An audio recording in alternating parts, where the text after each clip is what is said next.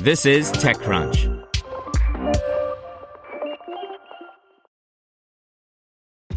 This episode is brought to you by ShipStation. You know, folks, I'm all about working smarter, not harder. Running a successful e-commerce business can be really convoluted, and honestly, you have enough going on, so I want to introduce you guys to ShipStation. I love using ShipStation because it makes it so much easier to automate all my shipping tasks, and I can manage all my orders in one simple dashboard. Work less and ship more with ShipStation, the innovative tool that helps turn your shipping challenges into opportunities for growth.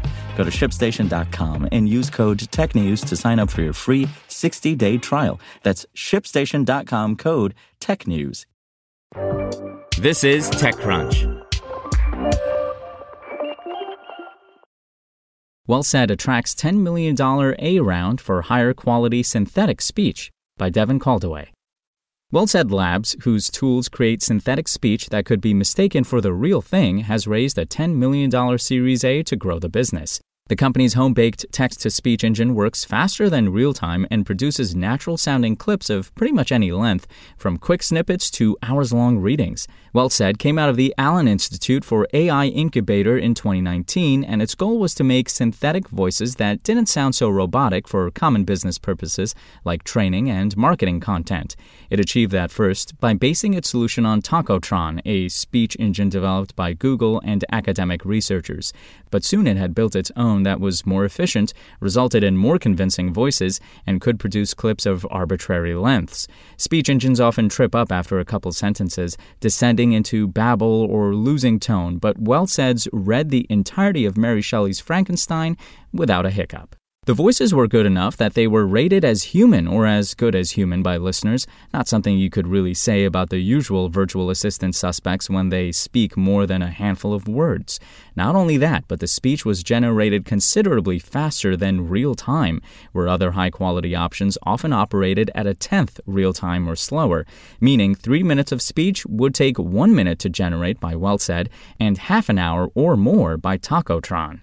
There is a sample linked in the text version of this article. Lastly, the system allows for new voice avatars to be created based on existing voice talent, like a trusted company spokesperson or voiceover artist. Originally, about 20 hours of audio was needed to build a model of their quirks and voice style, but now it can do so with as little as 2 hours, CEO Matt Hawking said. The company is strictly business-focused right now, which is to say there's no user-facing app to digitize your voice into an avatar or anything. There are attendant risks and no realistic business model for it, so that's off the table for now. Such a realistic voice might still be enormous help to people with disabilities, however, something Hawking acknowledges but admits they're not quite ready to tackle yet. We are committed to expanding access to this technology so that nonverbal communicators, nonprofits, and others can benefit from it, he said. In the meantime, the company has expanded from its first market, corporate training videos, to marketing, longer copy, interactive products with considerable text, and app experiences. One hopes that the talent these avatars are based on are being properly compensated for helping create a digital likeness of their voice. The oversubscribed $10 million round was led by Fuse, with participation from repeat investor Voyager, Qualcomm Ventures LLC, and Good Friends, all of whom were likely impressed by the product and business growth. Synthetic voices have served a handful of popular use cases, but content has not been a big one, so there's plenty of room to grow. The company will invest the money in deepening its product offering and growing the team along with it. Spoken Layer.